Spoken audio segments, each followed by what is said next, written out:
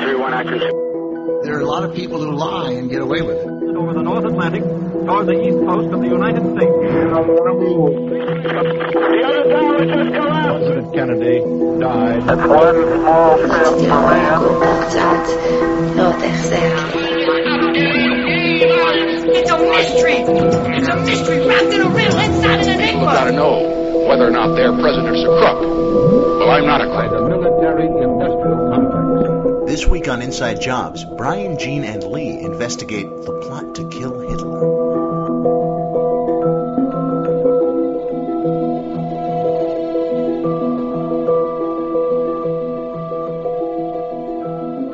Hello, on 4/20/1889, Adolf Hitler was born in Braunau am Inn in Austria. After a rough childhood and adolescence, which involved losing his father and then mother, living on the streets of Vienna, and serving through World War I, he joined the National Socialist German Workers' Party, or the Nazis, and rose to become the undisputed master of that party, and then Germany itself. Hitler's racist, militaristic Germany started World War II in Europe, and devoted itself to wiping out various social and ethnic groups, including communists and Jews. Although Hitler was wildly popular with certain European groups, he made many enemies, and found himself the target of various assassination plots. Joining me to discuss the attempted assassination of Adolf Hitler are civilian investigator Gene Fromm O'Neill, Heil Hitler, and conspiracy expert Lee Golden. Guten Tag, Fraulein. I'm Brian Lane. Welcome to Inside Jobs. As I was explaining to Lee before we started recording, researching this show led me to the controversial opinion that Hitler sucked.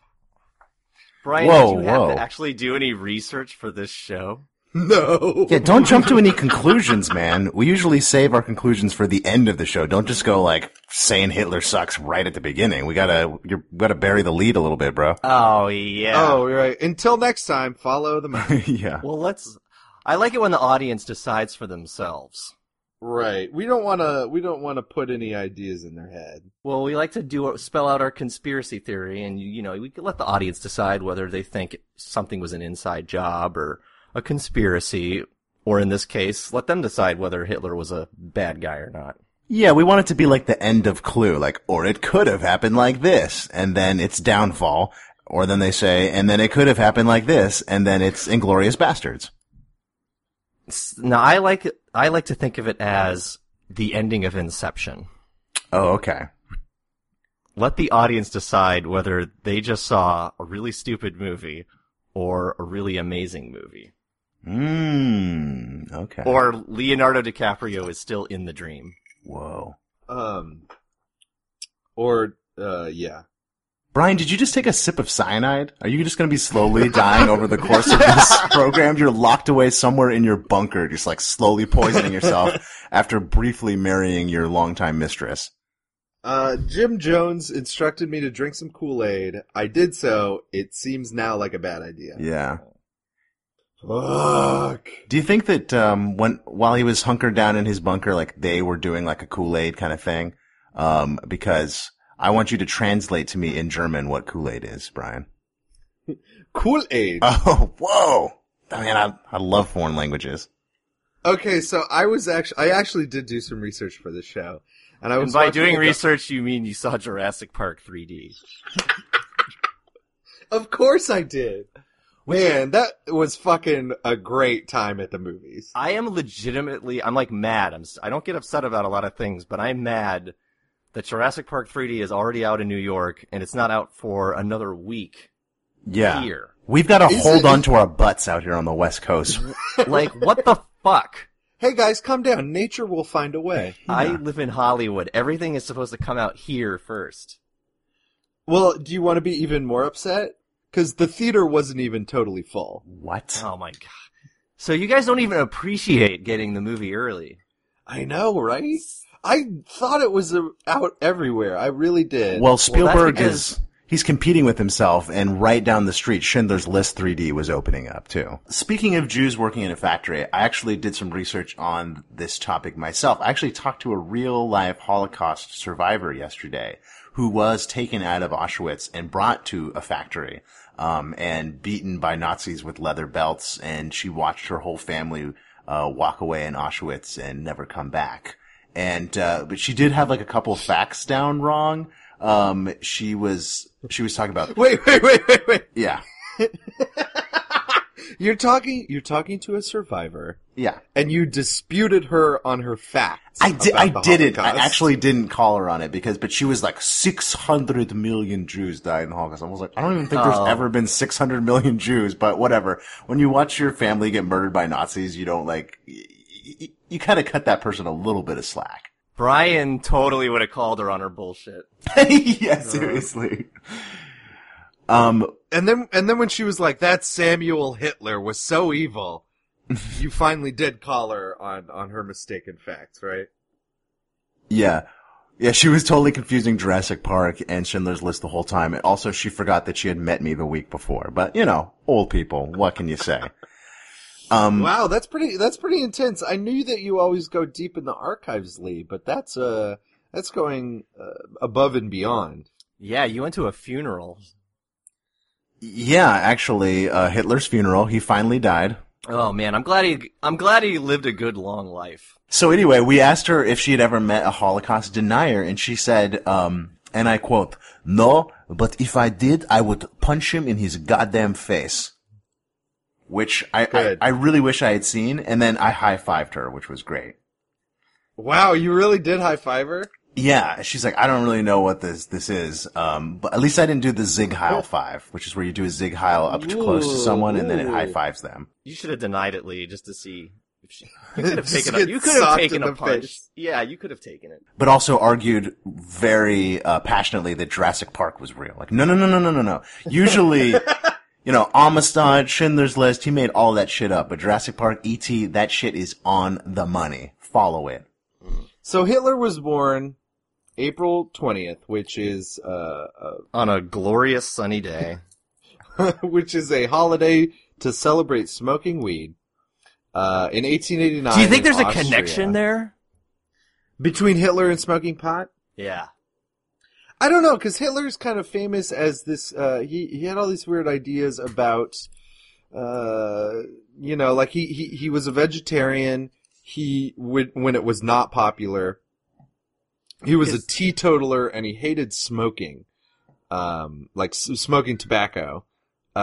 So I don't know if he would have ever toked on some fatty dank. Man, I don't know what the worst part of that is. Like the vegetarianism, the non-smoking, the non-drinking, or the killing millions of my people. Those are all just atrocious. What an asshole.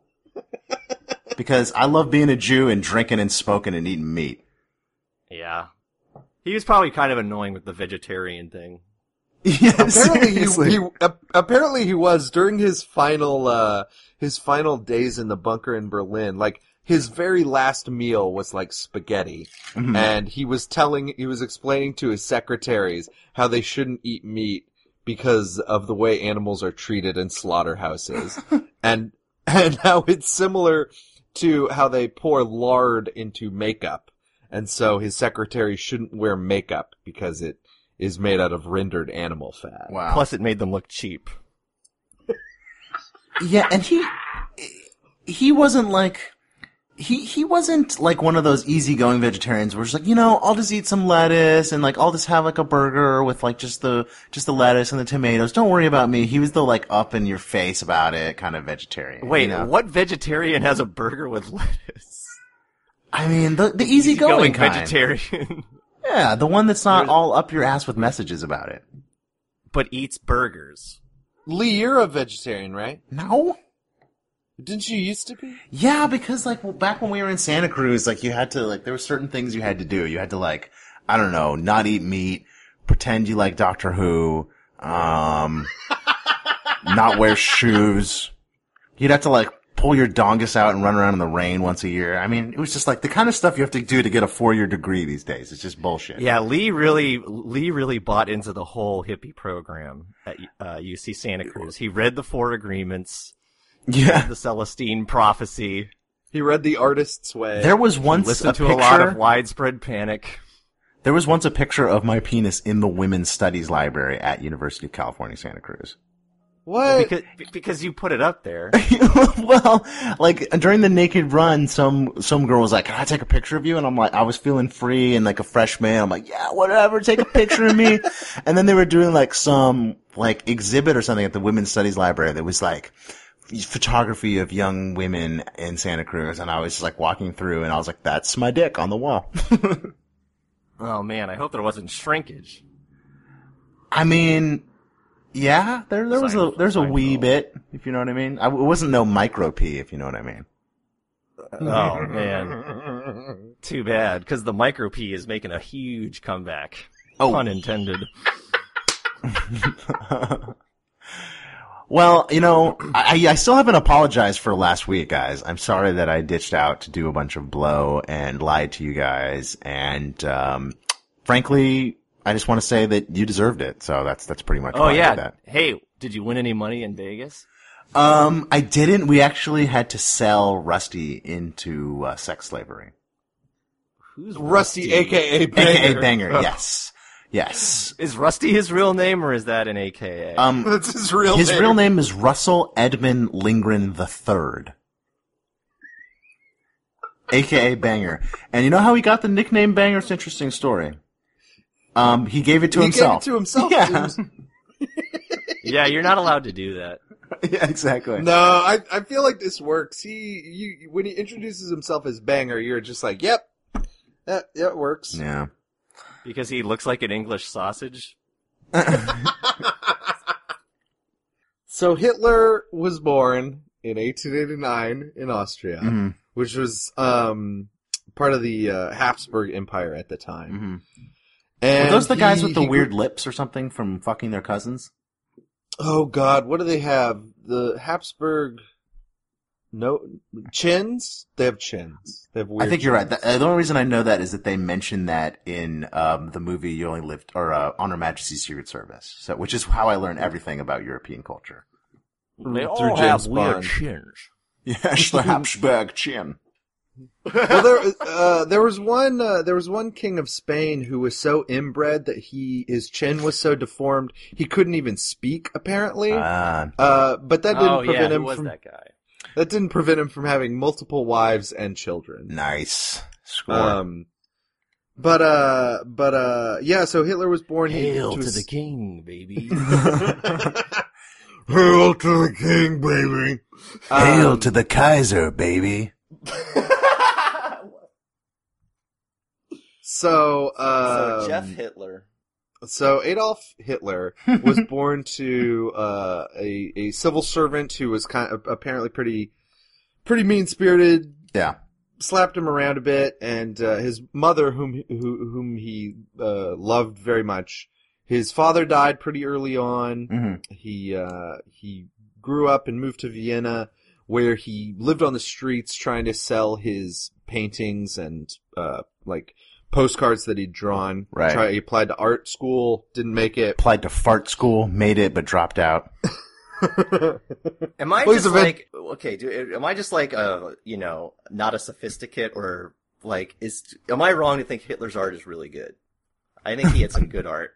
I can't believe he didn't get into art school. How fucking stringent was it?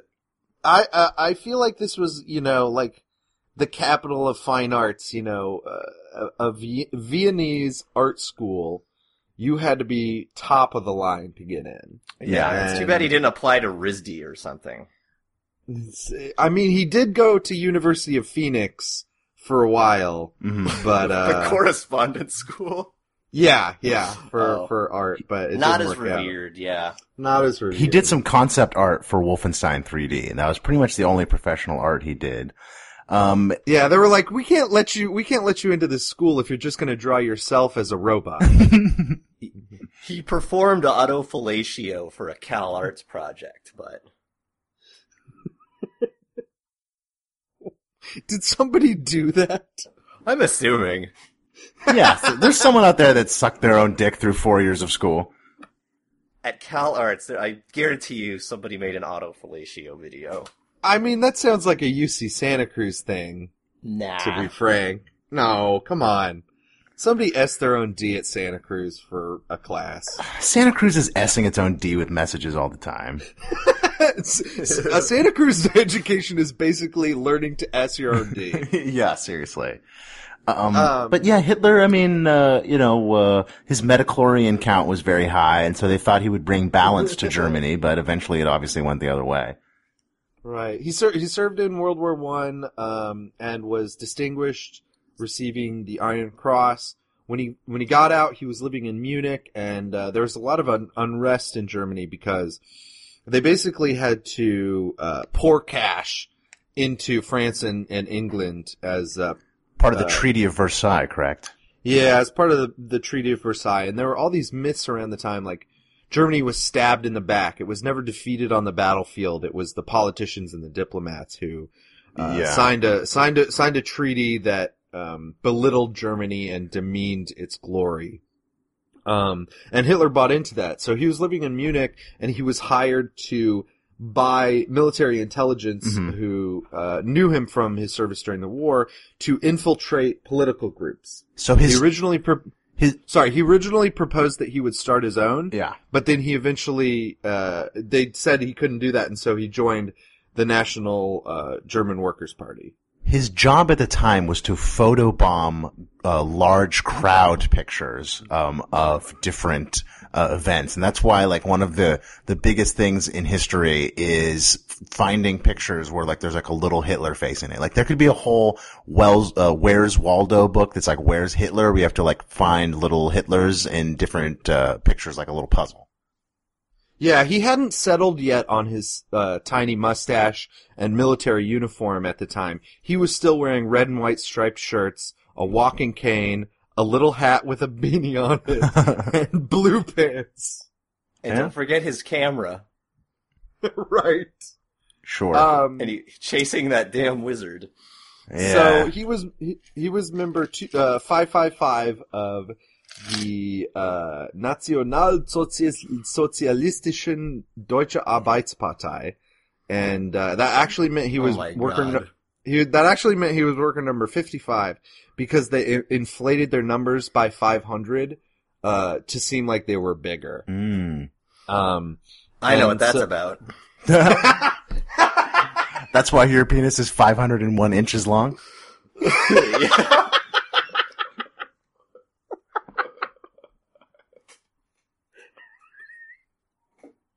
So, as a member of the micro-Nazi party, he would go around Munich and make speeches in favor of a revitalized Germany, a remilitarized Germany, a strong industrial Germany that, was basically back on top after its humiliating defeat during World War I. And on November 9th, he attempted a push. The Beer Hall Putsch. Where he and many of his, this is like 1924, and many of the Nazis who were like a paramilitary group, attempted to overthrow the government in Bavaria, Germany. But troops were deployed, several Nazis were killed, and Hitler was eventually arrested along with, Rudolf Hess. He said he had 505 beers that night, but everyone's like, dude, that's bullshit, and you just had 5. Yeah, they all knew that Hitler couldn't keep his liquor. Exactly.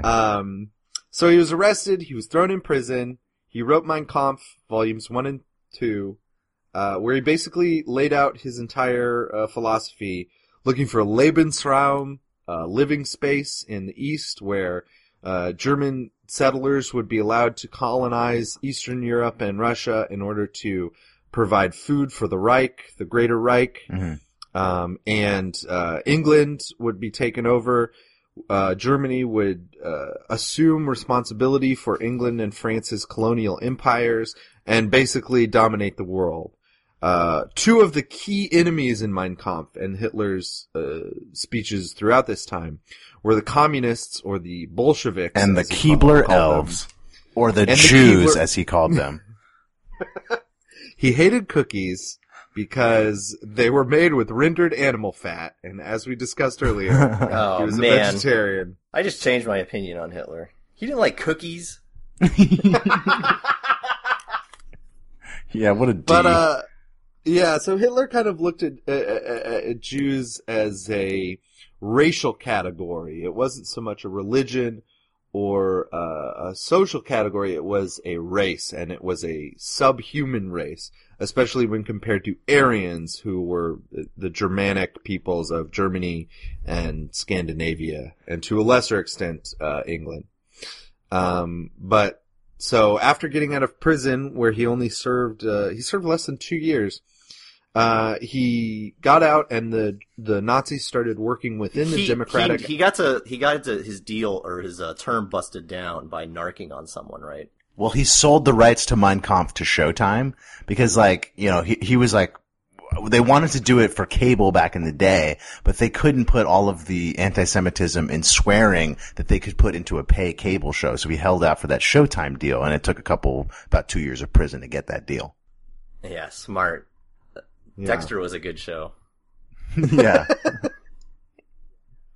So they started working within the democratic apparatus of Germany. They got many people elected to the German parliament, or the Bundestag, and then eventually he positioned himself to be named Chancellor of Germany under President Hindenburg. Hindenburg died. So, and- Brian, just for our listeners who don't know anything, what is like the American equivalent of chancellor? Is that like the king president? It's Michelle there is no Obama. American equivalent. It's It's pretty much the No, there's first no- lady of Germany, right? well, that was a secret woman named Geli Rabel. Wasn't that her like cousin or some shit? Who he might have been fucking and then killed. The equivalent of a chancellor is like a prime minister in a parliamentary system. What We the don't hell is a prime minister? have prime minister is the head of the government, not the head of the state. Okay. So, It's not interesting to talk about. So kind of like Joe Biden, sort of. Yeah, he was basically Joe Biden in that he had a weekly podcast where he talked about a picture he was in. He took the train from Pennsylvania to Washington every day. Yeah, and he was always finding reasons to go sleeveless. Making those faux pas. They had the same Smilin nickname that they had at the front of their names. Yeah, Smiling smiling. Smiling Adolf Hitler. Yeah. Whistling Adolf Hitler. So we should talk a little bit about just kind of like Hitler's personality and the reasons why he became the leader of Germany. He was probably. Hold on. We're so close. Oh, okay. Once the president died, Hitler was able to rewrite the laws of Germany. He put the prime where minister and the chancellor into one job so he could basically be the Führer, right? Right, the presidency and the chancellor were in one job, and so Hitler, as chancellor and head of the Nazi Party and supreme commander of the military, was the supreme head of the country of Germany, which was represented in the phrase "Hitler is Germany, Germany is Hitler." And so then in 1933, he was the indisputed master of Germany. So, there. Okay, we're at the part where the Nazis are in control.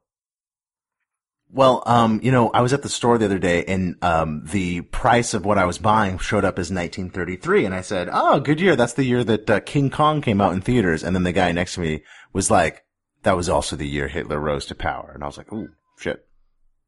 Yeah, I don't know why we were both in that store at the same time buying pornography.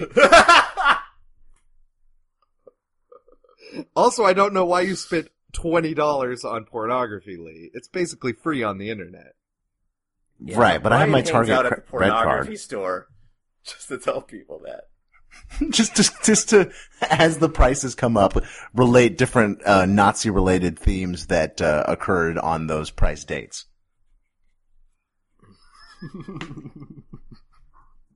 Jesus. 1940, Battle of Britain. 1492, the year Hitler discovered America. 1861, the year Hitler bombed Fort Sumter. Brian likes to look at really old bottles of wine, and then, depending on whether it had a good year for Nazi Germany, he'll go, 1933, a great year, and then wink at the camera. Because the camera follows Brian throughout his life? Yeah. Brian works for the Bravo line TV. camera. So you were going to explain before you got into this side story about your porn habits. Sure. Lee. Hitler's personality. Why was he such a crummy guy? Very dynamic person. I mean, he was bipolar, so he would go into these like rages and depressions. But then he would come out of it and just go into these like. He was quirky, and he would go into these manic highs where he would just give these incredible speeches that would just entrance people. And everyone has seen that footage of him just like yelling and screaming, and it's fascinating stuff. And you can see why people who were so pushed down by the rest of the world after their defeat in World War I would turn to someone like that and find some strength in his crazy strength. But as we all know there's an incredibly scary dark side. He was really strong, though. His speeches would always start with him lifting something really heavy over his head. Yeah. Well, they say that Hitler was like an ant. He could lift 50 times his own weight. And then he'd go, Hitler smash! He would often start his speeches by lifting a tank over his head. Mm-hmm. But it would be just like a hollowed out tank. Yeah, and then collecting protein to feed the queen.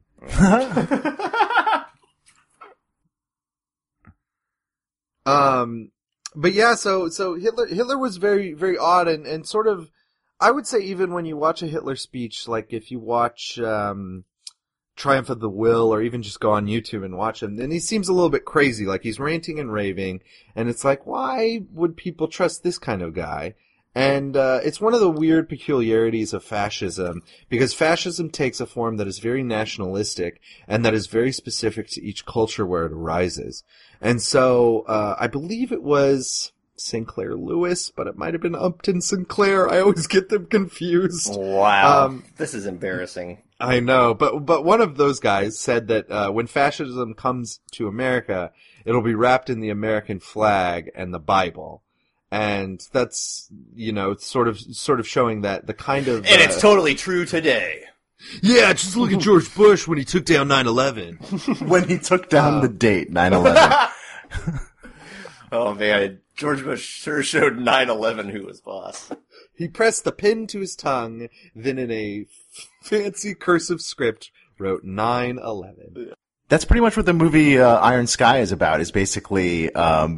There's been Hitler writing down certain dates. Well, there's been in this movie there's been Nazis on the moon since World War II, and then they come back and President Palin loves their ideas and starts using fascism for like her new campaign.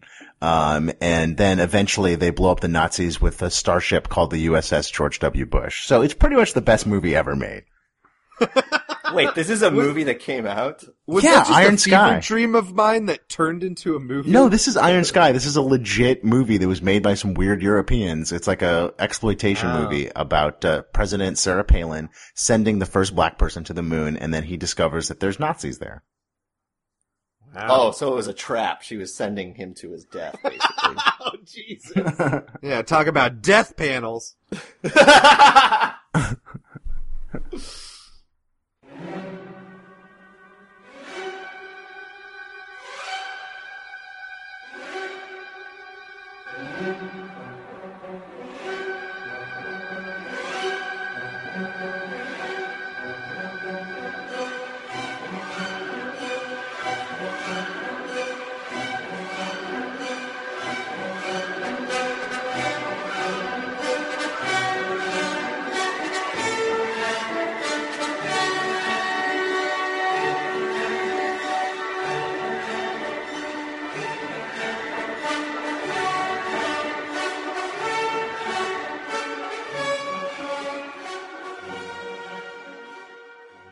So I think one of the things about Nazism and Hitler's rule in World War II that can kind of get a little shaky or a little bit unwieldy is how far back do you go to really look at the history of anti-Semitism in Europe?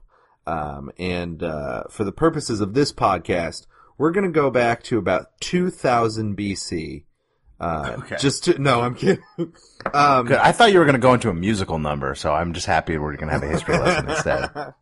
No, but sort of just to lay the groundwork. Europe had always been, since Roman times and forward, had been a ground for anti-Semitism. Jews and very comfortable with nudity.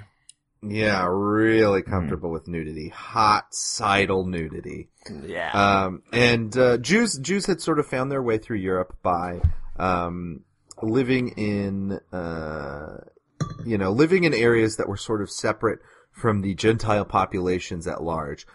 Sometimes this was intentional or willful. The Jews would just choose to live in their own communities, but We'd call them the shtetl, was what we used to call them, the shtetl. Yeah, but more often than not, it was because they were ostracized by the local communities or the ruling powers at play. And right, the ostracizing Hungarian Empire really let them out of the box there. Or the ostracizing anyone empire. Many people just had never seen a group of people literally living in the manes of stray dogs. So we're used to it now, but it was strange back then. And so like there are certain decrees in the Bible against like usury. And so often Christians would not want to engage in banking, and so Jews would find that as a market that they actually could engage in, and actually thrive. They would. That's pretty much how it was whenever I played Monopoly with the neighbor kids. Be like, all right, I'm the thimble, you're the dog, you're the battleship, Jew, you're the banker. And then they would get all mad at me for being a good banker. It's like, SARS, guys. Yeah, that was your SARS? favorite part of the game. You were like, SARS, guys, and SARS then they would guys. spend all their money on those face masks. No, but so Jews were kind of living separate from the Christian populations throughout Europe, and so when things like the Black Plague started, in certain communities, Jews would not bear the brunt of the affliction as much as the Christian communities, and so then they would be blamed for like poisoning the well, and then there would be pogroms, as they're called, basically minor genocides where the Christian community would attack the Jewish community, burn down their houses, and other things. This is just one aspect of anti-Semitism throughout Europe, and theories about how the Jews worshiped the devil or needed to sacrifice Gentile babies in order to worship whatever god Baal they were supposed to be worshiping. Yeah, so, theories, quote unquote. So the anti-Semitism had a huge history in Europe, and then sort of when we get to the modern period, you have some very famous incidents. The Dreyfus Affair? The two that I want to mention are the Dreyfus Affair, which, Lee, do you want to tell about that? Yeah, so Richard Dreyfuss was in the first Jaws movie, but then he didn't want to come back for the second Jaws movie, so there's like this kind of offhand remark where what's his name? Rob Scheider is like, yeah, he's out at sea. So they kind of wrote him out of the sequel. Roy Scheider. You just combined Rob Schneider with Roy Scheider. If Rob Schneider and Roy Scheider combined into some superhuman, the greatest comedic actor ever, they would be Rob Scheider. Originally, they had Rob Schneider in the movie, but they couldn't get the Rob Schneider to work, so they kind of kept him off the camera most of the time. Because it looked real fake when they had it on screen. It broke down every time it said making copies. Yeah. Oh, man. So, yeah, that was the Dreyfus Affair, a.k.a. Jaws 2. No, seriously, it was there was this French officer, Dreyfus, and Dreyfus. Jacques. His name was Albert Dreyfus. Was that it? Yeah, that's what And- I just said. Oh, okay, In sorry. a real Frenchy accent. Albert Dreyfus. So he was accused of these crimes, and they had faked the evidence, and he was convicted nonetheless. And it was just kind of an example of, in the public sphere, in the courts of a European country, a Jew could be treated as a second-class citizen. And so that sort of was one of the events that set the tone for the huge wave of anti-Semitism in Europe, which ultimately culminated in the Nazi final solution. Right, and the second one that I wanted to mention was the burgeoning leftist radical political movements that happened in Europe towards the latter half of the 19th century and the early half of the 20th century. And these were often, leftist radicals, often inspired by Karl Marx, himself a Jew, and, gaining the height of their success in Russia during the Russian Revolution of 1917, where Jews, Lenin and Trotsky were some of the, vanguards of the movement. And so Jews were seen as being involved in these political movements that were trying to overthrow the status quo, specifically monarchies, but also just the capitalist, system that had grown to take hold of European economy at that point. Which is weird, because they're also, another stereotype about Jews is that they love money, and yet they also want equality. Who knows? But so these things kind of are just two examples of the kind of anti-Semitism that was going on in Europe, and which Hitler definitely used in his speeches and his writings in order to stir up a frenzy of activity and a frenzy of hatred in Germany once he rose to power in 1933. And there was a legacy of what were known as pogroms. Right. And basically, as we stated earlier, the Jews would go off and live in these smaller communities, and for the most part were sort of left alone. But then, various groups like the Cossacks, for example, would come raiding through these communities and commit horrible atrocities. They would take their spears or pikes and they would throw Jewish babies in the air and impale them and rape and murder. And so the kind of atrocities that Hitler committed were certainly not unprecedented in Europe, but he brought it to this new scale, this industrial scale of slaughter of Jewish people and other marginalized groups in Germany and Europe. And so originally the Nazis were just doing pranks. Like during the meetings of the Elders of Zion, they would pull the fire alarm so that they would all have to leave their, world planning committees and have to reschedule they would have to reschedule their meetings. They would order 20 pizzas to their synagogues. They would spike the matzo ball soup with acid. So they it was would set their pranks. homes on fire during Passover. They would beat them to death in the streets of major cities. Hilarious. But Kristallnacht was basically like the ultimate prank day. Kristallnacht is one of the early examples of Nazi anti-Semitism, anti-Semitic demonstration, where what was supposed to be a spontaneous, but it was actually well planned by Nazi propagandists. The Night of Broken Glass, as it's known in English. The Kristallnacht is the original flash mob, basically.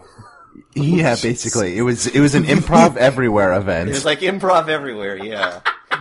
By the way, it was the worst Improv Everywhere prank that they ever pulled. Kristallnacht sounds like some slutty girl you went to middle school with. Like, oh my god, did you know Kristallnacht?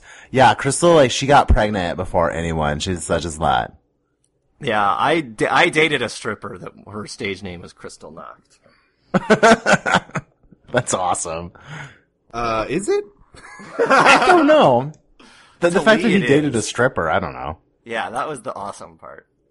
The part that she wanted to bring about a revolution to dispose of Jewish element in society and take down the Zog machine was maybe the less cool aspect of that. Yeah, she talked too much.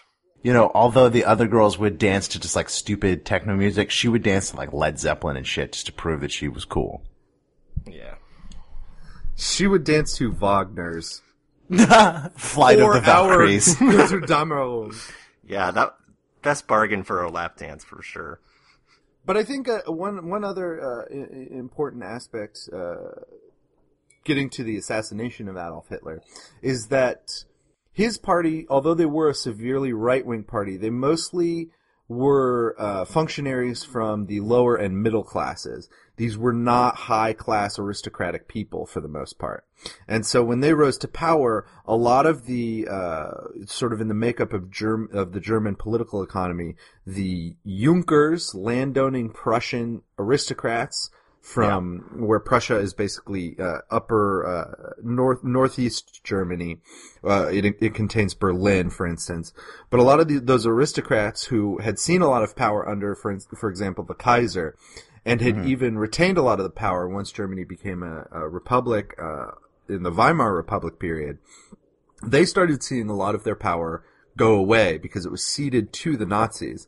And so even before the Nazis, a lot of the nobility of German were stripped of their noble titles, and in fact their titles usually just got absorbed into their surnames. You know, a prominent example of that would be Klaus von Stauffenberg, who was one of the leaders of the attempted coup that we'll get into in a bit. So there was really a divide between, these lower class Nazi guys and these people who, although they also believed in the superiority of the German people, they believed in it more of an aristocratic and less of a socialist sense. So, we're kind of going to skip over the majority of the 30s, but just know that things started to get really bad in Germany for Jews, communists, homosexuals, Democrats, Republicans, Tea Partiers. Dogs and cats living together, mass hysteria. But it was getting bad for everyone who was basically not a member of the Nazi Party. Until finally in autumn of 1939, Germany invaded Poland. France and Britain declared war. But they weren't really ready to go to war. I mean, Germany had been spending all this time building up, this blitzkrieg force and new planes and new artillery and guns, and Britain and England were basically just like, they basically said, we're going to declare war on you if you move into Poland. And they did, but then they kind of didn't have any arms build-up to kind of back that up. So they were kind of a little bit behind there, which led to a lot of the early victories, the takeover of France, the Battle of Britain, and, it took a while for the Allies to kind of turn things around against the Germans, because Hitler had also signed this non-aggression pact with Russia, so everyone sort of thought, okay, well, he got rid of that second front, that Eastern Front, which was really the downfall of the Germans in World War I, is that they got squeezed along these two fronts, which is sort of the defensive imperative of holding their fatherland, is to try to hold off these two fronts. They're sort of stuck in the middle there. Yeah. It's kind of the historical problem of Germany's military adventures throughout history. Going back to the time. 40 years of war and everything. Also, they couldn't get the Ark. Yeah, they were really trying. That's actually why they started invading other colonial territories possessed by their European enemies. They knew that Ark was out there. They had to get down to Egypt, but trouble. So Germany took over basically Europe. Notable exceptions being Italy, which was one of their allies in the war. Certain Eastern European countries like Bulgaria and Romania, which were also allied with Germany. Switzerland, which was neutral, and of course the United Kingdom and Ireland. The United Kingdom sort of, the myth is that they were holding it out alone, but they were being supported by material and money coming from the United States that Roosevelt started sending, as well as the huge immoral colonial system that they had, encompassing a lot of the Third World, especially in Africa and especially in India. And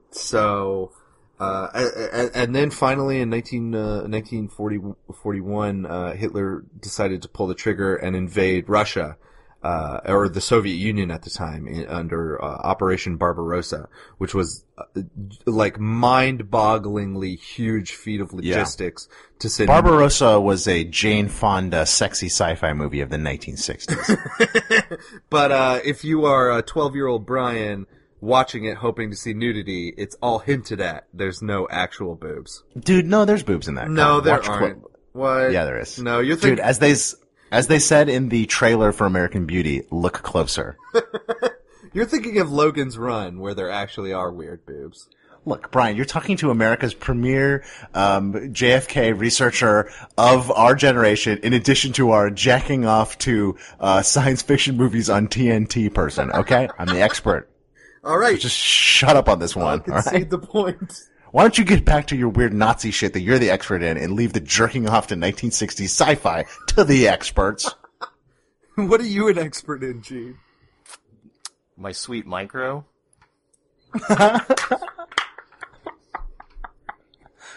So wasn't that the name of a Postal Service album? So the Operation Barbarossa was anything but micro, and Hitler gave some orders to the military. So there are different aspects of the military that we don't need to go into, but basically the German army and the SS were instructed to shoot on sight. Not the SS. Don't shoot them. They're part of your group.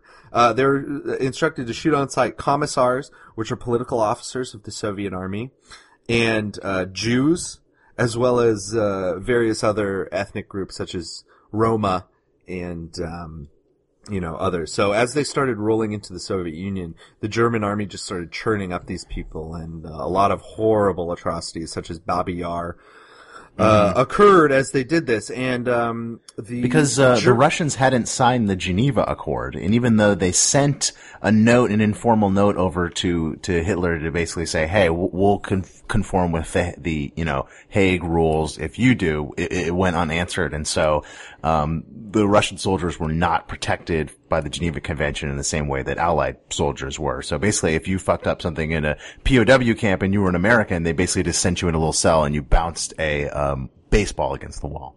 But in Russia, they would do horrible shit to you. Right, but that doesn't even encompass all the atrocities that the Germans were doing. Like, just civilians, which, it was total war, as it's awful. known. Yeah.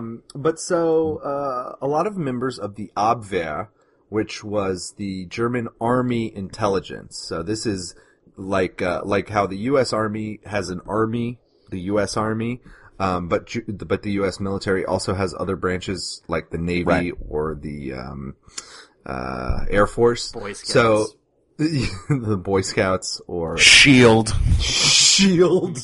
the Avengers, Youngblood.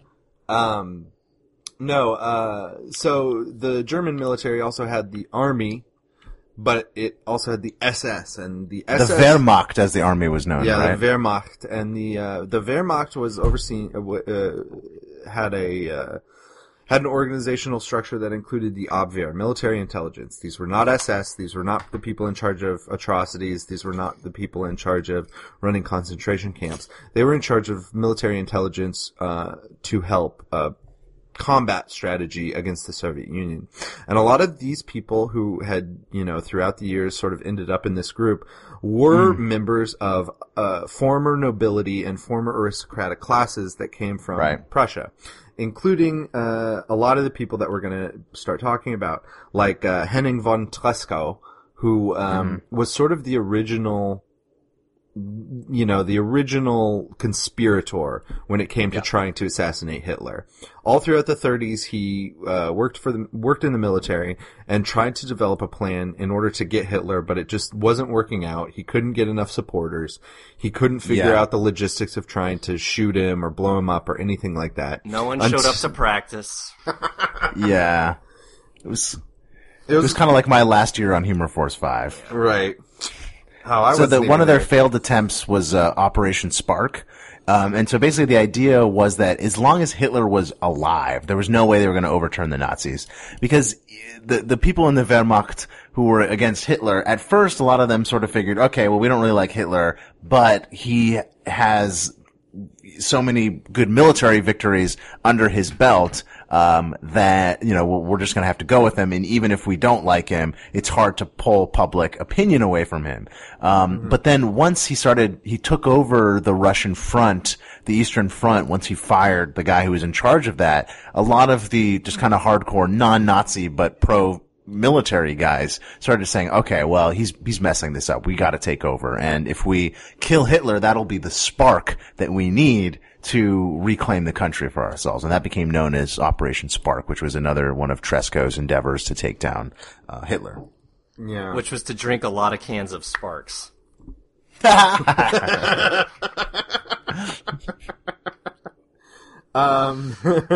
was another group that was sent to concentration camps, was people who drank too many energy drinks and then just acted like douches.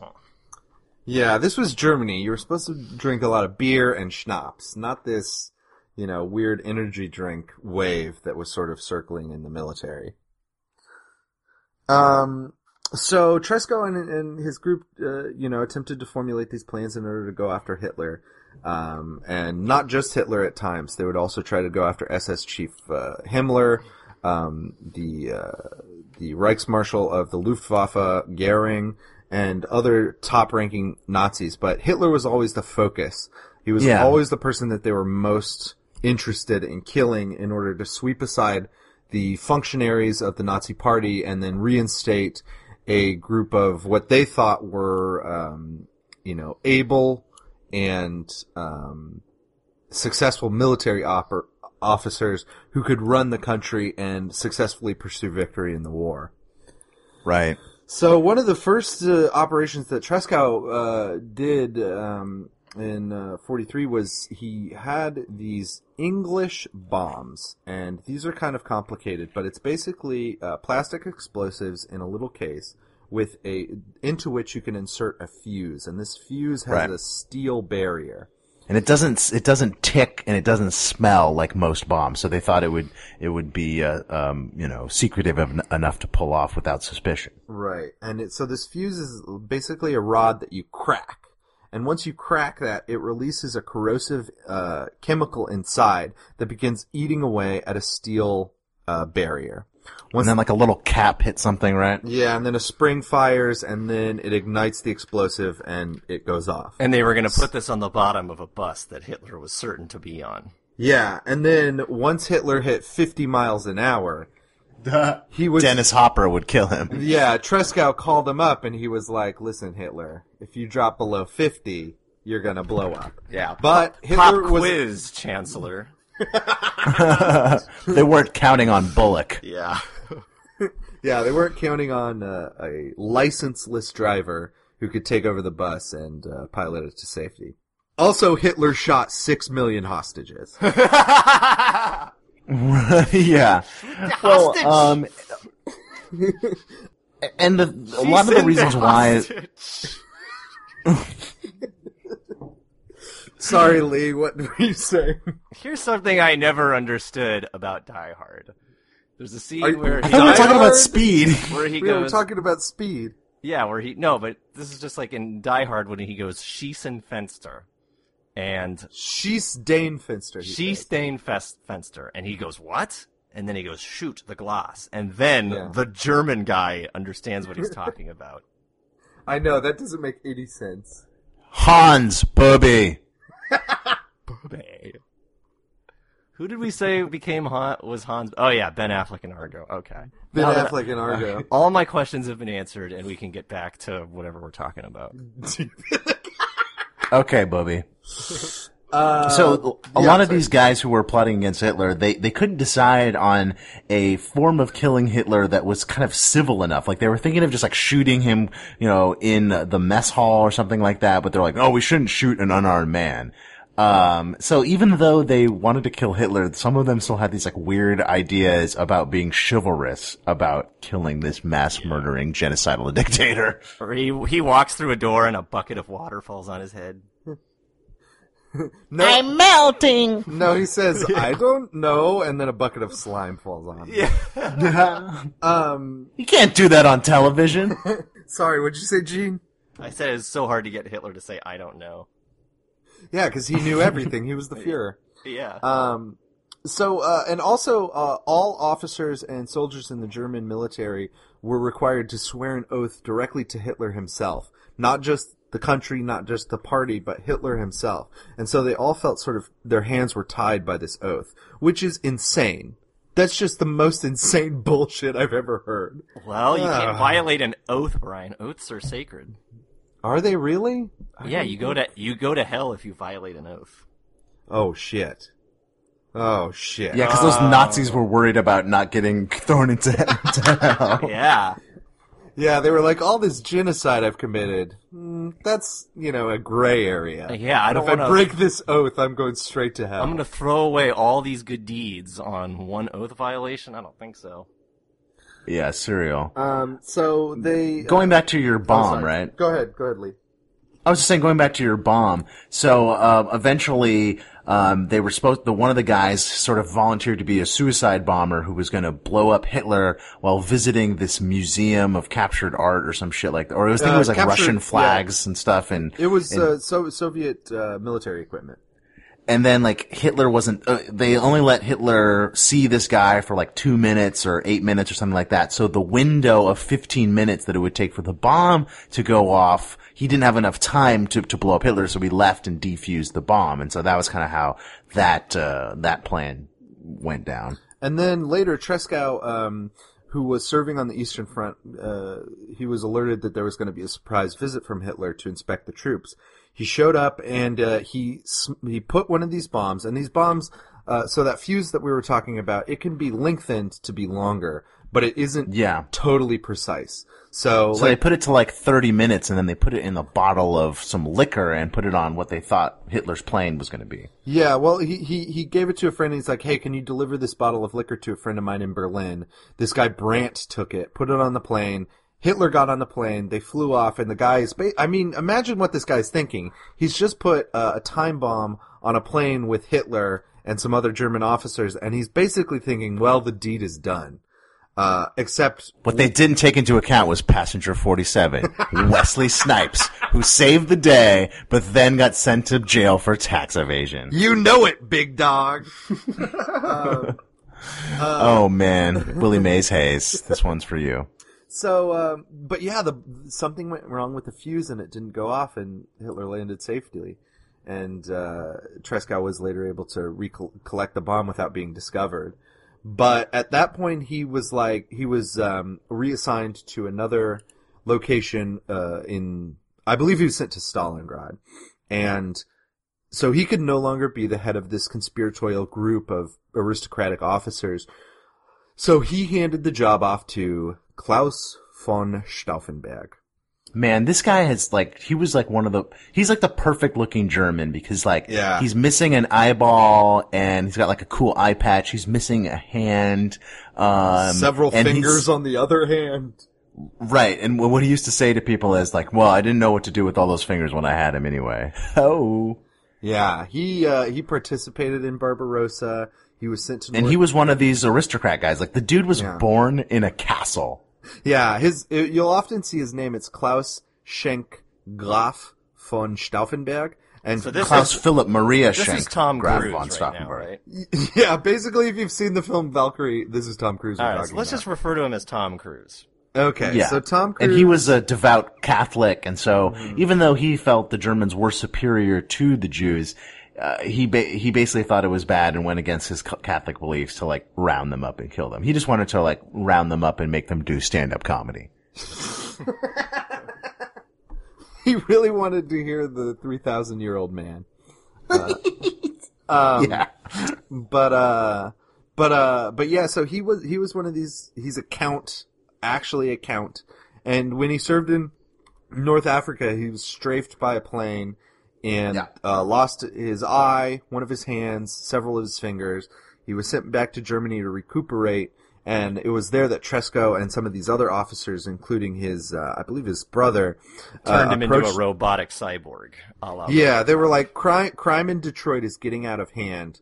We really have to, get you to work to calm things down. And he said he was up for it. Before we open up Delta City, the first truly Jew-free city. Let's do this. Let's reboot the franchise. Origin story. He started heading up this group of conspirators who wanted to kill Hitler, and there's kind of a two-pronged approach that they took to this. One was getting as many officers on board before they went through with the plot so that once they were in the midst of it, they could count on their support. Because, as we said, these people weren't hardcore Nazis. Those were the members of the SS and the Gestapo. And they would need their support to command troops to fight against the SS and the Gestapo once things went down. And then the second was getting Hitler's approval on a protocol called Operation Valkyrie, in order to put their plan into effect once Hitler was killed. And so they were it's crazy because you think Tom Cruise is attached. They should be able to get whoever they want on board with this. Well, the problem was budgetary because Tom Cruise is an easy 20 mil. Yeah. And they didn't know how much they wanted to offer him on the back end. Right. Stellan Skarsgård had to take a pay cut. Everyone had a British accent for some reason. Yeah. Yeah, Stellan Skarsgård had to take a pay cut and then not be in the movie. No, he's in the movie, right? No, he isn't. He's always a Nazi. No, he's Something Kenneth Branagh. Or is it Peter Skarsgård I'm thinking about? Nope, still wrong. Tom Wilkinson? Oh, maybe. Was he one of the Nazis? He's one of the Nazis. Bill Nighy? Oh, maybe I'm thinking of Bill Nighy. Bill Nighy the Science Guy? And and Terrence Stamp. Yeah.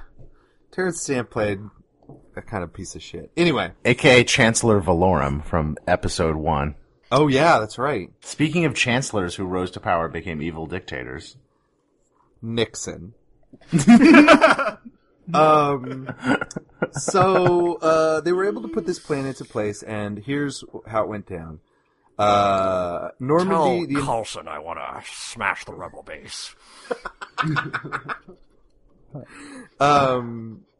The Normandy invasion happened. The Allies, the Anglo-American Allies were invading France, and that started on June 6, 1944. By July... The längste Toffen. The longest day. Saving Private Ryan. Saving bands of brothers. And so when it came to... Medal of Honor. The game. The Pacific. I thought you meant the medal. Oh, okay. Flags of our fathers. Clint Eastwood is racist, but makes movies about racism so that he doesn't seem racist. Meanwhile, he gets to say racist stuff in his own movie. Oh man, my Android overheard that and just exploded.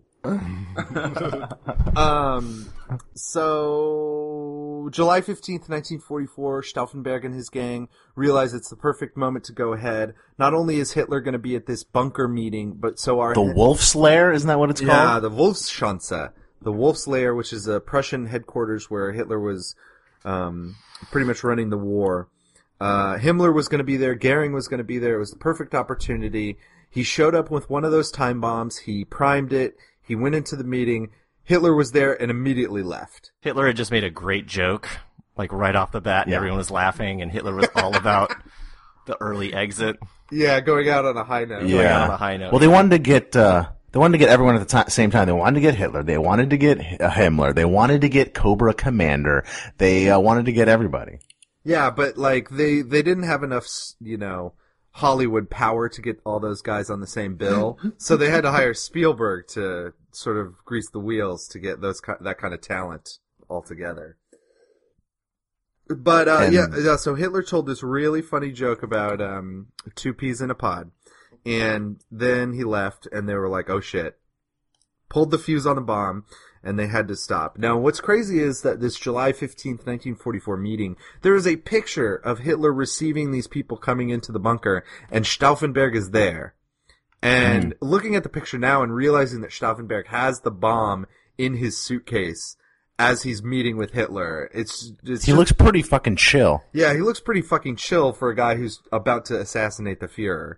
But of course it didn't go, and then 5 days later there was another meeting, and it was time to go. Right. He had 2 bombs, but he only had 3 fingers total. And Spielberg had 2 bombs, 1941 and Hook. So he only had 3 fingers, and so he's like, I'm going to change my shirt before the meeting. He was able to prime one bomb, but then was then told that they were waiting for him and he had to go now. So he only primed the one bomb, put it in his little leather case, and went to the meeting. Now, at the meeting, there's this huge wooden table with these 2, solid legs.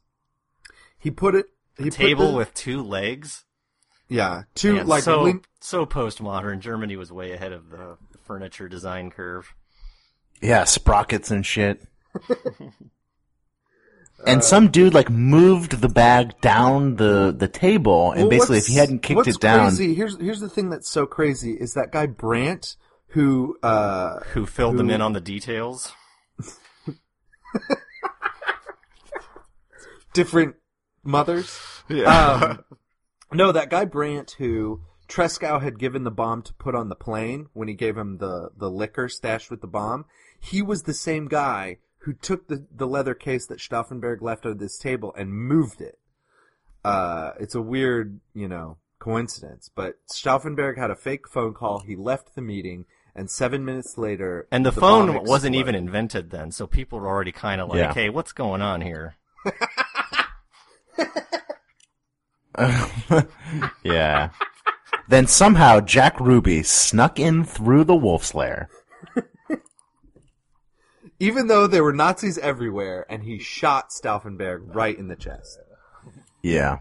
No, so this bomb goes off, Stauffenberg sees it, he bluffs his way out of the lair, or out, past some guards, and takes off flying for Berlin. He goes, I feel the need for speed. He hops on the plane and says, show me the money, and flies off. Okay, so he gets back to Berlin and he starts calling the shots. They move this reserve army to take care of the SS and the Gestapo and start arresting them. They start calling all of the people that they had organized under Valkyrie to support them in order to control, military elements all throughout Berlin. At this point, they're all convinced that Hitler is dead. Stauffenberg himself saw the explosion. He didn't receive confirmation that Hitler had died, but he determined that based on what he saw, no one could have survived the blast. Except for Shredder, and at the end of the movie, he pulled his hand out of the trash dump, and we knew a sequel was coming. And he was like, when he finally met up with all of his conspirators, they were like, what do we do now? And he's like, I have always liked cowabunga. So, they're calling the shots in Berlin, they're making phone calls, they're getting things organized. They basically have control for a good couple of hours. Until Hitler makes a phone call. And, he's able to talk to the head of this, reserve army, explain that he's still alive, and that the people who are, claiming there was an attempted coup by the SS and the Gestapo are actually committing a coup, or attempting to. And that they should be arrested. First he had to invent the telephone, so everyone's like, Hitler's alive and he invented this thing and he called us. He will lead us to glory. But yeah, so they storm the, Brindelplatz where they were all located, the conspirators. They shot a bunch of them, Stauffenberg got wounded, and then they were all placed under arrest. Now here is an interesting aspect, is that this General Fromm, who had basically plateaued in his career, had met with the conspirators before the conspiracy and sort of agreed with them that he would go along with it.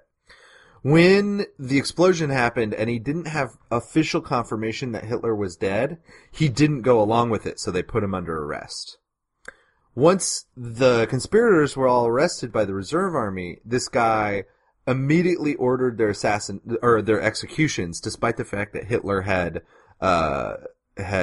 ordered his men to, take the conspirators alive. And what a posser. I know, what a piece of shit. Oh, my cat is going crazy.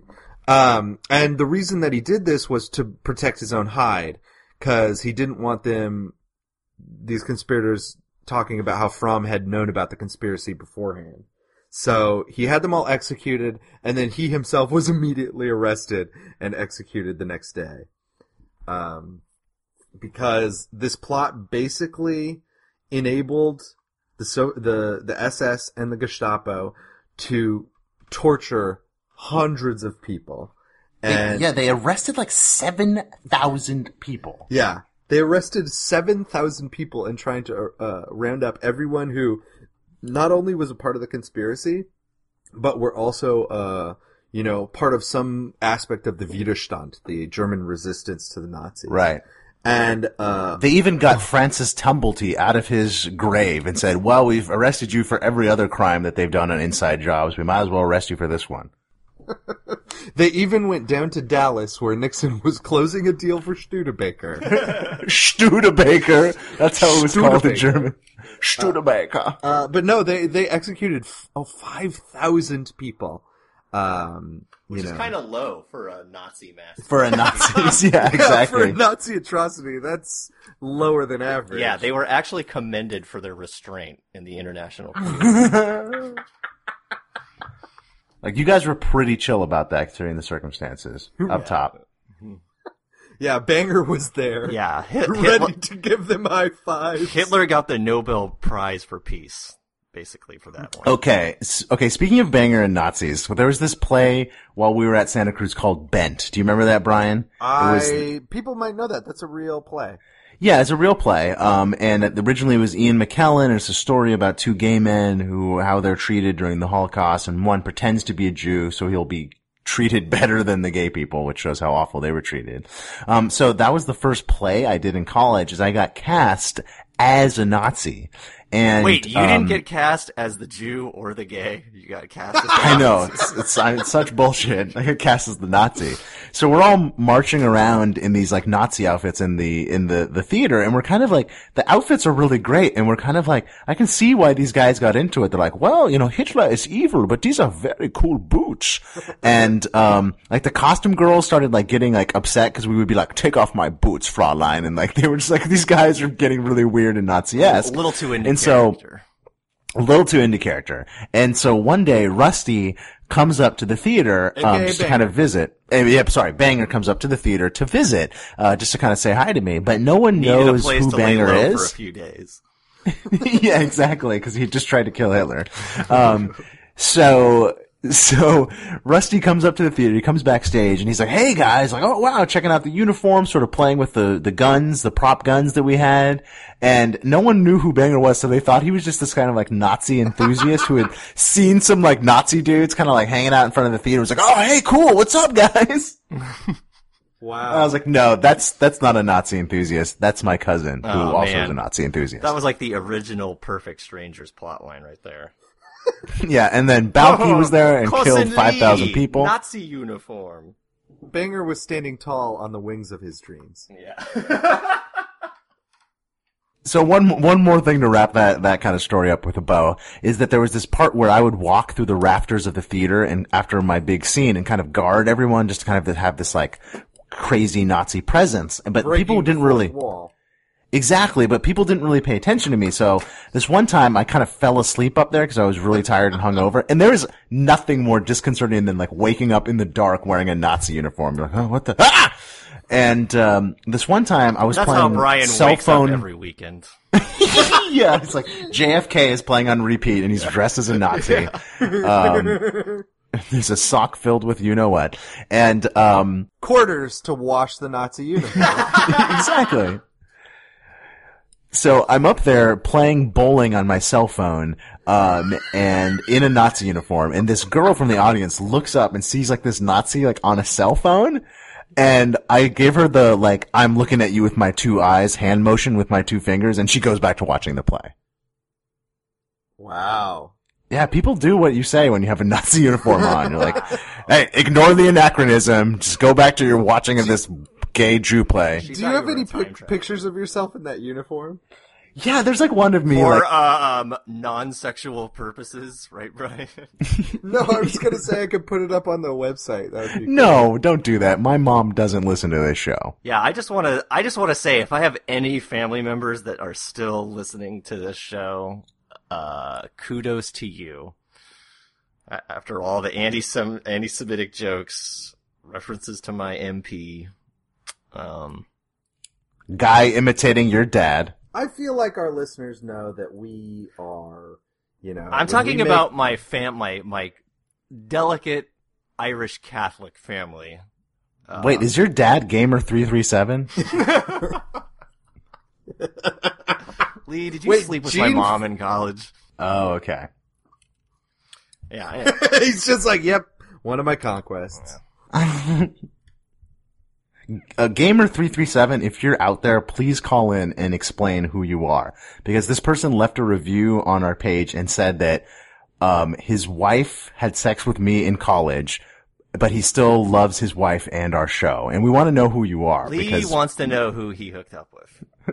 Yeah, exactly. He has a lot of trouble keeping track. For all our listeners out there who hooked up with Lee in college, please contact our show and tell us about it. Also, especially if you did during during this Nazi period. No, I think our listeners know that we are obviously anti-Semitic. Yeah. Just like Steven Spielberg. We joke around a lot, but we're very serious when it comes to our anti-Semitism. Our hatred of the lesser races is pure and ideologically sound. Exactly. And by lesser races, we mean like the Mario Speedway from Mario Kart. We all know that that Rainbow Road is a way better race. Yeah. It's the master race, in fact. No, but so the conspirators were all rounded up and executed, and Stauffenberg was shot to death that very night. And all these other Rommel too. Rommel, the Desert Fox, was named under torture as one of the members of the conspiracy. And Rommel sort of gave a tacit go-ahead for the conspiracy. He wasn't really probably directly involved in the planning or operation. And he was the great German hero of North Africa and that campaign. And although he was a great German soldier, he was not a Nazi really. And a lot of the American commanders like Patton had great respect for him. Mm-hmm. So he basically was given the choice of you can go on trial and you'll be executed, or you can kill yourself. And basically, if he went on trial and was convicted due to like the blood guilt laws at the time, his whole family would have been murdered too. So instead, he decided to kill himself to save his family. Yeah. But this basically, wiped out the entirety of German resistance, through the rest of the war, which ended, 9 months later. Yeah. In early May, of 1945, but it really devastated, a lot of people, because all these people who were rounded up and executed, was one thing, but, they wanted to make sure that nothing like this could ever happen again. And so, there was a lot of reorganization of the officer class and the Abwehr, and, basically the result was nobody could ever attempt to assassinate Hitler again, because he just basically they passed a law saying you weren't allowed to. Yeah, they realized that was surprisingly not on the books. It's like when somebody is arrested for cannibalism and then the town realizes they don't have any laws against cannibalism. It's kind of like that. They were like, oh, we just never made it illegal to shoot the Fuhrer. Yeah. But, so when I lived in Germany, a couple years ago, my address... Nazi! Oh, sorry.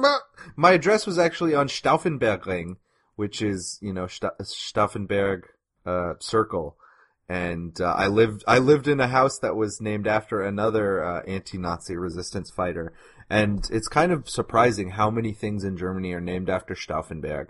Because even though he wasn't really a good guy, he didn't exactly disagree with the racial laws. Compared to Hitler, like he was a pretty chill bro.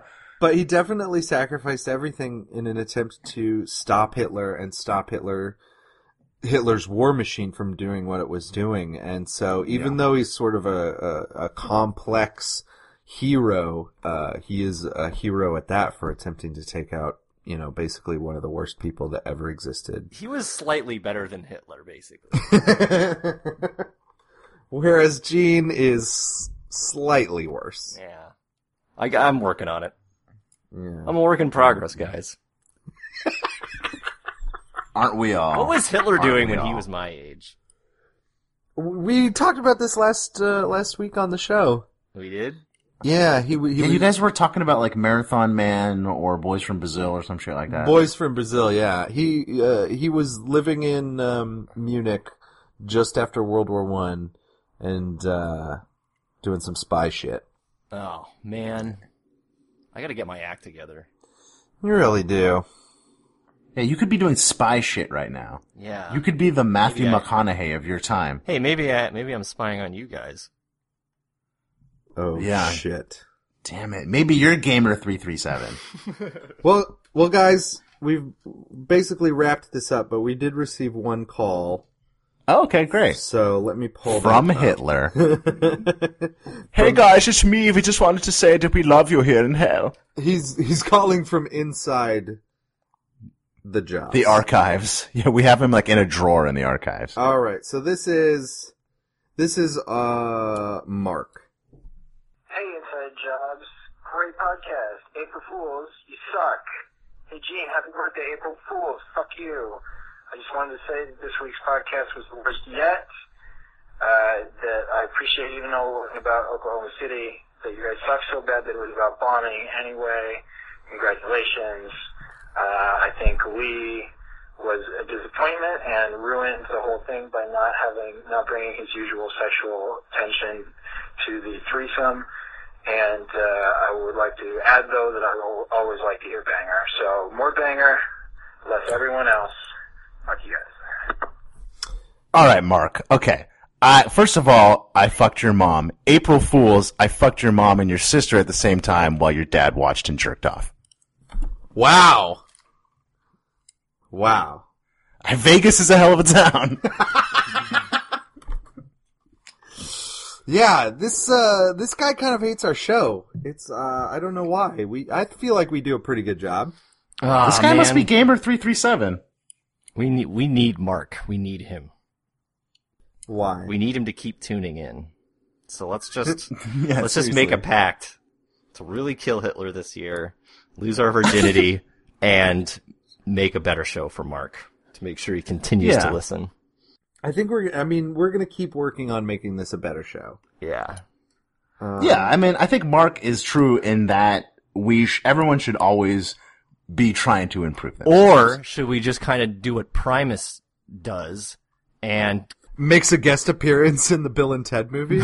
well, yeah, that. And play lots of bass. If we can real loud finagle bass. that. No, but the thing with Primus is that everyone shouts, "You guys suck!" Like that's kind of how you cheer for Primus. They would always say, "We're Primus and we suck," and people would be like, "You guys suck, you suck." So that if you were actually really heckling them and saying "you suck," it sounded like you were, you were affirming them. So maybe that could be what we do. Is that just we'd be like, "This is Inside Jobs and we suck." And so when follow the sucky. When people call in to say we suck, which is 95% of our caller volume. Mm-hmm. That's why we don't play a lot of calls on the show, because it's basically people talking about how much they freaking hate us. How much they hate us and how they're not going to listen anymore. Yeah. Well, if you, listener, think that we suck, it would be really helpful if you went on our iTunes page and gave us a rating. Because... And gave us a sarcastic 5-star rating. 5 stars. About how much we suck. I mean, you don't care in the end, so just put it at 5 stars. That would really help. If you would like to call up and leave us a message about how much you think we suck, our phone number is 413-225-1963. Hey, have any new messages come in? What do you mean? Like, has anyone called the hotline during the show? No one wants to talk about your micro P, okay? We got that out of the way. Hello, Brian. You're a stupid head.